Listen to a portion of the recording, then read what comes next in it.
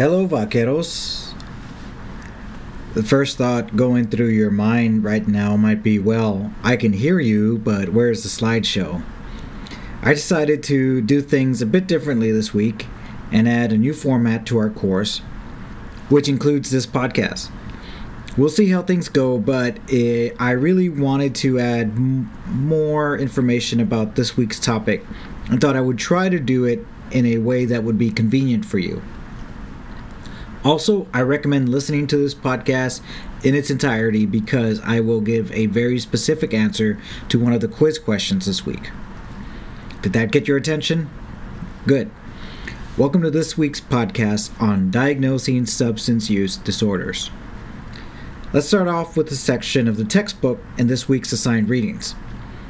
There's not an entire chapter dedicated to diagnosing, but there is a section in chapter 2 over ethical concerns related to diagnosing.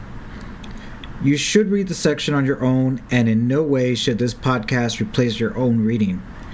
Let me begin by saying in the 16 years I've been working as a substance use counselor, I have never heard these terms, but I have been made aware of the practice. The first term is the checkbook diagnosis. Now, according to the textbook, this occurs when the counselors at treatment programs have difficulty admitting clients because they may not meet the criteria or are easier to admit for another disorder.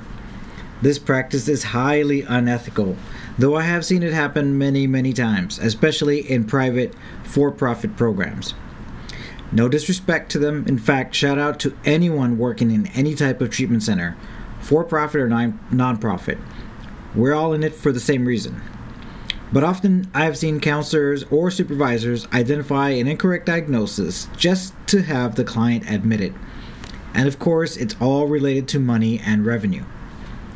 If you ever get placed in this position, my advice to you is to remember you have your own license and the licensing board, which you are responsible to, and your client also for that matter.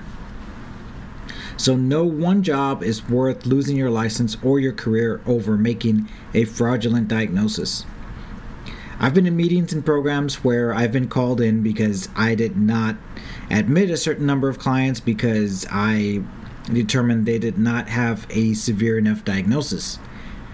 It gets scary, especially when the managers and supervisors say things like, "We'll have to shut down if we don't get enough clients." But that's simply not your responsibility, and often a sign of poor management.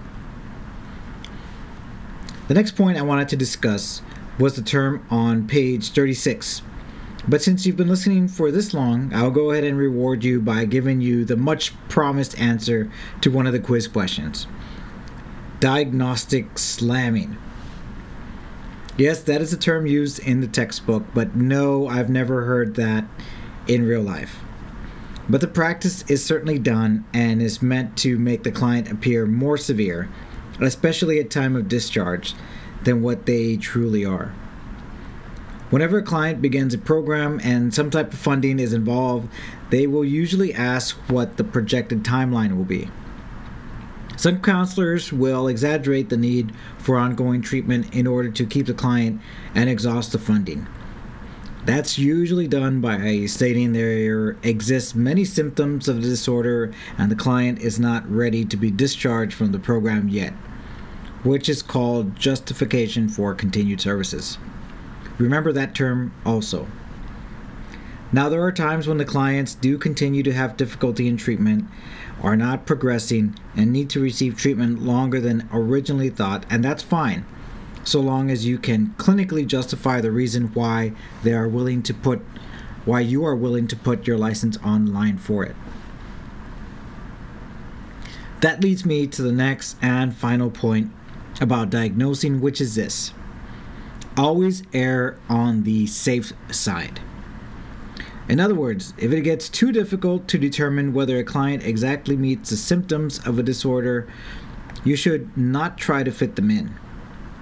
For example, go find the copy of the criteria and look at number 6, which relates to the client having recurrent social or interpersonal problems caused by the substance. You could assume that perhaps the client is having problems in his or her relationships, but if the client says, no, they are not, then you cannot match them with that criteria. You have to be absolutely certain, without a doubt, that the client matches that criteria during diagnosing. Think of it like a courtroom. You have to be 100% convinced that they match a symptom. And you cannot just go based on a feeling. And you may think, but they won't tell the truth, or they're trying to get out of the treatment. And you might be right. That becomes the hardest part during the treatment process, allowing a client to avoid treatment if they want to. But remember, if an insurance company or some other funder asks for you to justify why they met the diagnosis, you have to be absolutely certain, and if you cannot match them to enough criteria, you do not include a substance use diagnosis. These are just a few additional points about the lesson I wanted to provide you with. Now go on and get the rest of the work done this week.